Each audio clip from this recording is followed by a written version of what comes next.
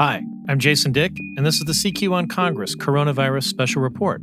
We're bringing you daily updates on the policy news you need to know using the reporting prowess of CQ Roll Call. It's Friday, April 17th, 2020.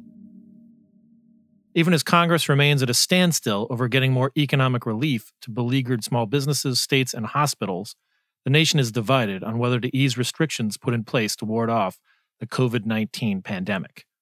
Protests were orchestrated in states like Michigan, Ohio, and Kentucky in recent days.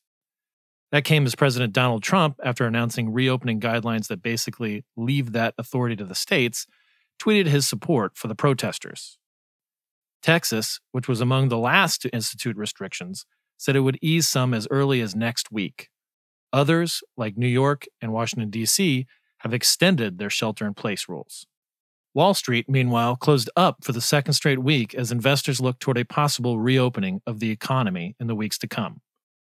Finally, the National Institutes of Health launched an initiative to try to unify the different efforts across the drug industry to respond to the pandemic. Tonight, we begin with CQ Roll Call staff writer Catherine Tully McManus, who was up on Capitol Hill today.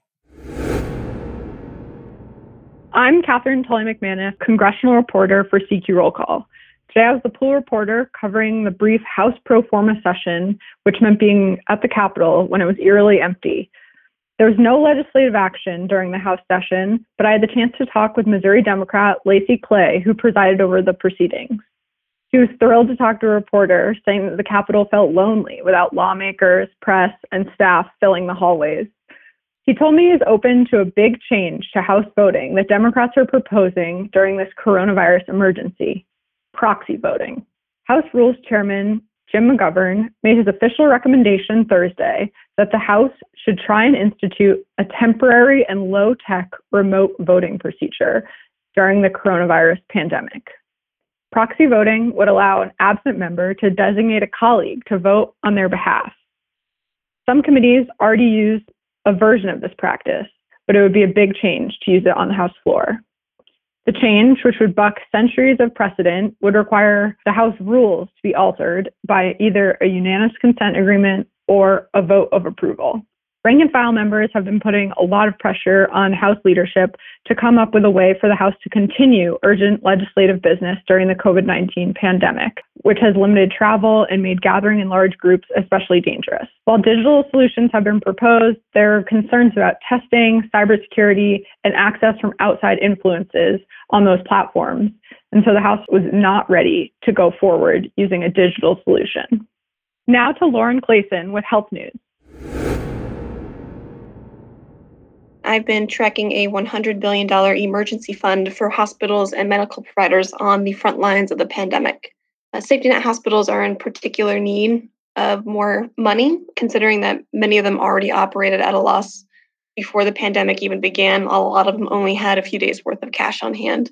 So Congress created the fund in the CARES Act that passed last month, and the Department of Health and Human Services is in charge of distributing the money, but they've been given a tough task in the sense that targeting the funds where they're needed most takes time, but hospitals need the money now.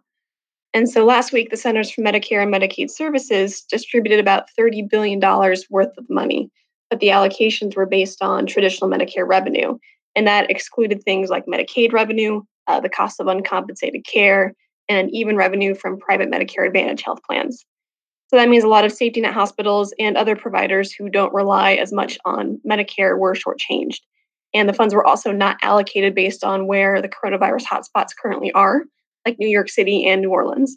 So hospital groups and lawmakers have both been focused on this. Administration officials have said that a second round of money would be more targeted, but there is some confusion on the timing. So last Monday, April 6th, HHS Deputy Secretary Eric Hargan told Democrats Rosa DeLauro in the House and Patty Murray in the Senate that developing a plan for a second wave of more targeted money would take between 7 to 10 days. And on just this past Wednesday, April 15th, Seema Verma, who leads the Centers for Medicare and Medicaid, told reporters that money would be out this week. But just yesterday, Thursday, April 16th, HHS Secretary Alex Azar told DeLauro and other members of the House Appropriations Committee that the planning would take yet another week to a week and a half.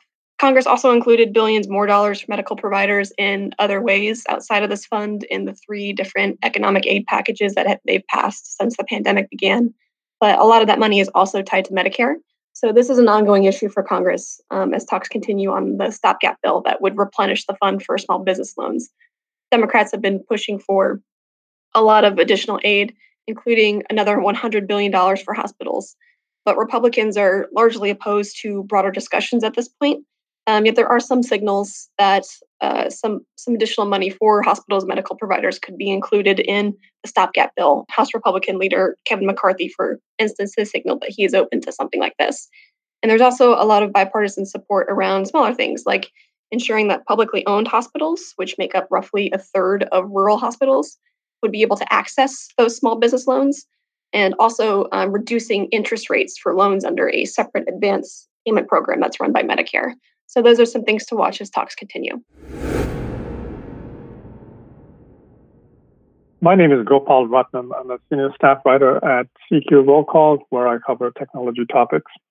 I've been reporting on a new technological development that could be available as early as next month that would help federal and state authorities across the United States open up the economy slowly and let people get back to work.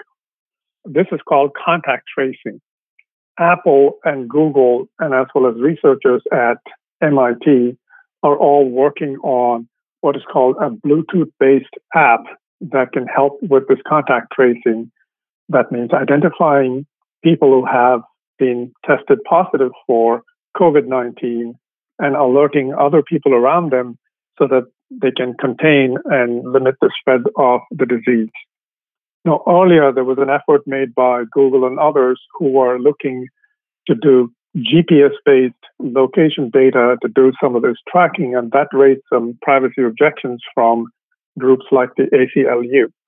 But now the new effort based on Bluetooth is now something that ACLU thinks is a much better approach and could potentially safeguard people's privacy. Now, how will it work?